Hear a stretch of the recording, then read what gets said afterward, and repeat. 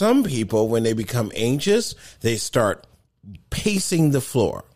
Some people, when they become over anxious, they start hyperventilating, which means you're breathing hard and start having issues breathing and catching your breath, right?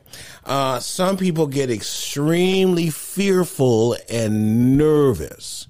All right.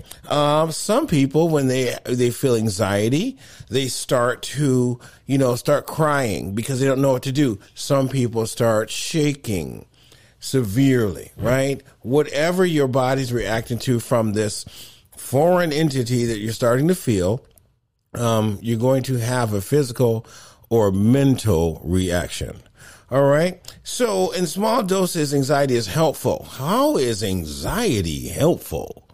All right. So anxiety is helpful when you're in precarious situations. For example, you ever been around some people and they say, oh, my hairs and my arm are standing up, right? That's their anxiety warning them that there might be something going on that doesn't feel right, right? So listen to that person. And if the hairs are pointing that way, then go that way. All right. So yes. So other people might start sensing danger. They might sense it. Like, you've been around someone that senses that they're in danger or danger is coming. That's a good person to have around. That's a good friend. All right. So when you're sensing something, it's helpful for you because what do you do when you start sensing danger? Do you just sit there like those horror movies that we all love and run towards danger? I love those horror movies, especially the chainsaw ones when, the kids, we'll just say it, the kids that are out in the woods are all out camping and all of a sudden, did you hear that? Did you hear that? Hear what? And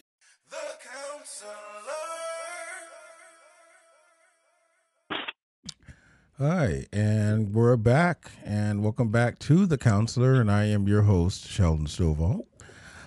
So we're still continuing our conversation with grief and loss, and they tell me I have another caller on the line. Caller, are you there?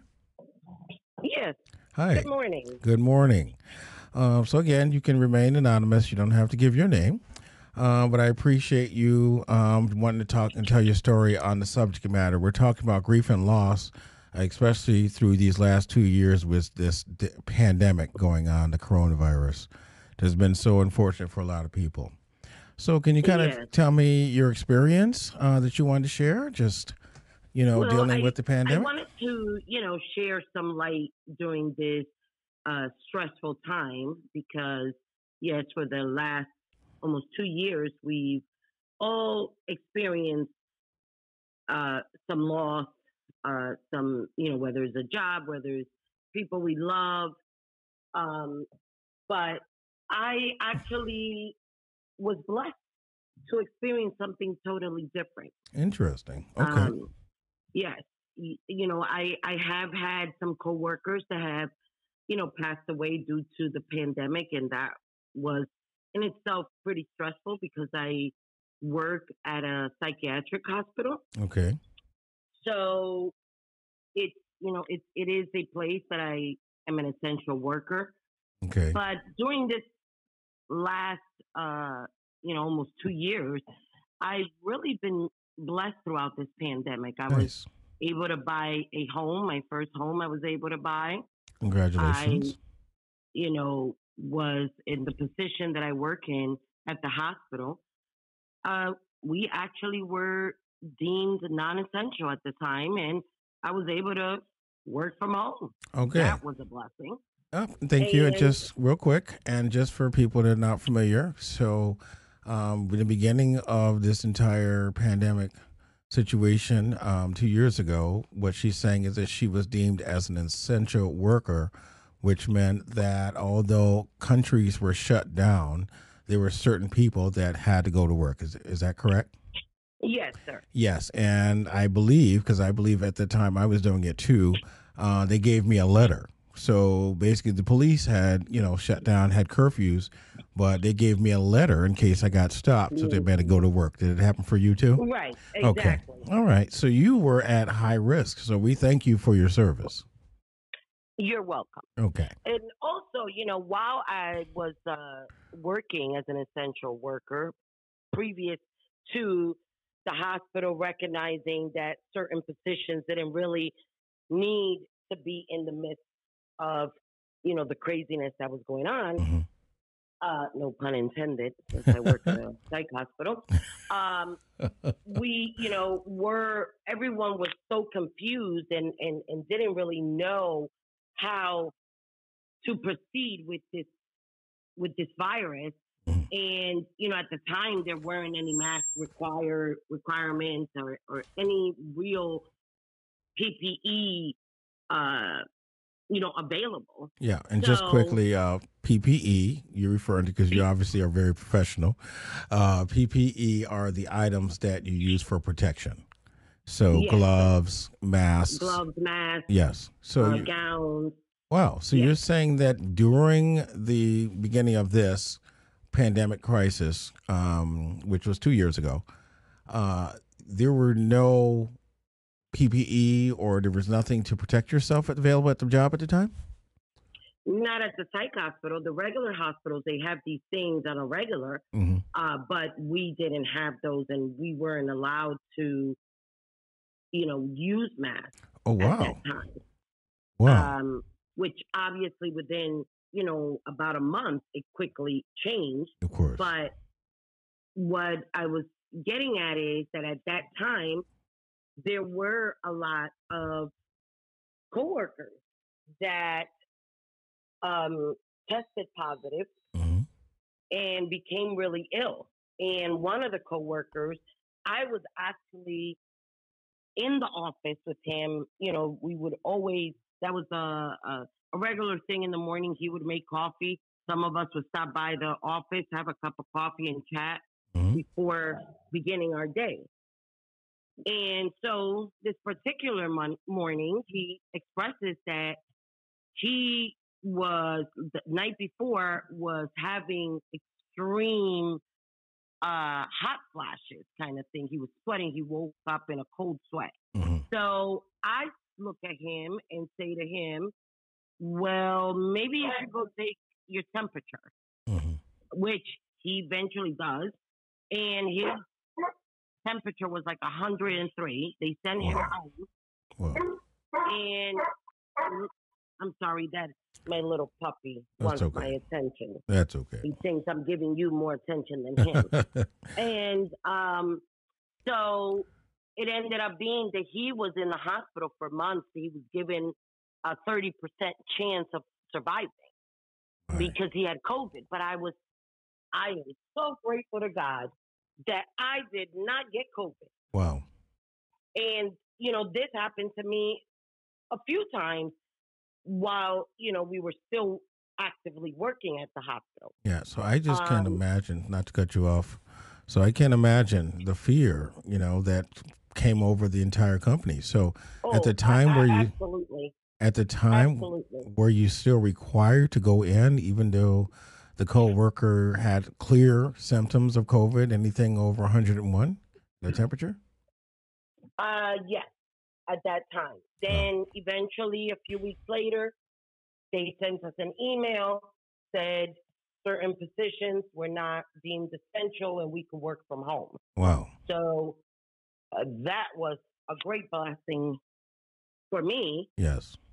So, eventually last year in March, I believe it was, that we returned full time to work at the hospital. So we've been working there since last March. Okay, just to interrupt. Now we are having crazy surge patients. Again. Just testing positive. Again, 2 years later. Right. Wow. And so I contracted COVID right before Christmas. Oh, and now, I'm not vaccinated. I don't tell people what to do. Okay. So I've chosen not to be vaccinated. Okay. And, per CDC, I should have been on a ventilator. Okay. Because I am I was a heavy smoker. Okay. I'm older. I'm overweight. Okay. But, yes, I had some symptoms, but it was not what I was expecting. I had, the worst was back pain, stuffy nose, and just feeling really tired. Okay, so let me Well, just out of interrupt. that, I Let me got a break. interrupt you for 1 second. So I just wanted to kind of just segue a little bit. You mentioned that you got a house out of this. So in Yes. the midst of, and then we're going to get back to what you were saying about the vaccination. So in the midst of your situation where COVID happened and then you were sent home, were you at that time looking for a house, or did the house come in while you were at home? And did that No, affect you? the house came while I was at home Okay. because, here I am because I currently drive about an hour to go to work and an Okay. hour back. Yeah. So I waste a lot of gas. hmm And sometimes buying lunch and all that other stuff. Okay. So I was able, while we were all required to be staying home, I was able to save some money. I Okay. wasn't spending as much money. Okay. So I started just saving, and the opportunity came that I met someone that worked as a loan officer, Uh-huh. and she, helped me with that process Okay. of So being able to get to that point.